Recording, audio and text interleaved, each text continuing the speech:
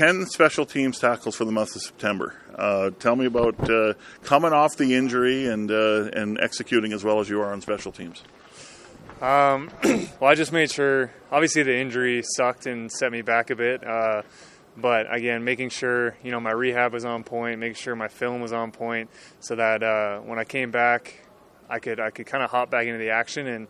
And you never, honestly, you never go searching for tackles, but I think if you play hard enough, they tend to come to you. So that was my mentality. Just come back and make an impact for as soon as I come back. Is that the old just execute your job and maybe good things flow to you?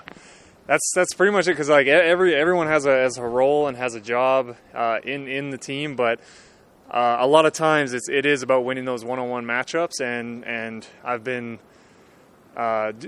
doing pretty good at winning those one-on-one matchups, and I think it's been paying off a lot. I talked to you, I believe, the start of the month or about a month ago. I think between the Labor Day series, Labor Day games. There's youth on this special teams unit. Nice this week you get Dominique back and you get Jordan Reeves back.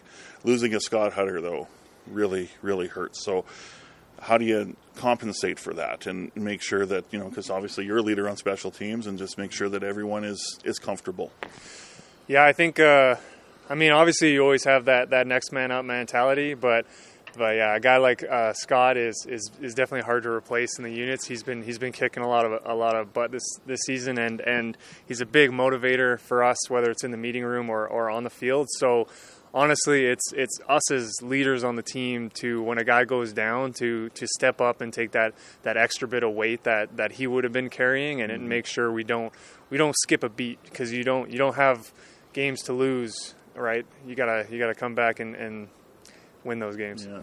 Every week you're facing a good returner. Yeah. Here comes Javon Leake, who's been torching the league. Does anything change, though, when you're facing someone who is probably the best returner in the league? No, I think obviously, we've watched film. We know what he can do. We know he's doing amazing. But we never go into the game thinking that we're not going to hold them to little to no return. Mm-hmm. We know this guy loves to move side to side, loves to hit the hole hard, and we're coming in with a good mentality to try and keep him contained and make sure he doesn't hit those big runs on us. One thing that Coach Jones has brought up lately is, we're doing a pretty decent job in coverage, but there's been the last couple of games that maybe that one or two returns that we have given up that kind of hurts us. Are you kind of seeing the same thing? Yeah. I think if across the board. If I look at the games, if we would have had that one play back on a lot of those, we'd probably be the best cover team in the entire league.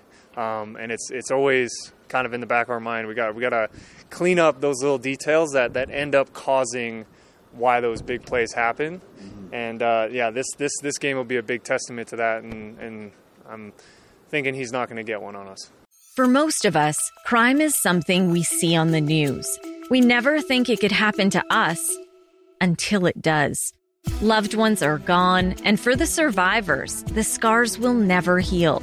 I'm Nancy Hixt, a senior crime reporter for Global News. And on this season of Crime Beat, I'll take you inside some of the most serious crime stories I've covered. Season 6 of Crime Beat is available now on Spotify, Apple Podcasts, Amazon Music, and all podcast platforms.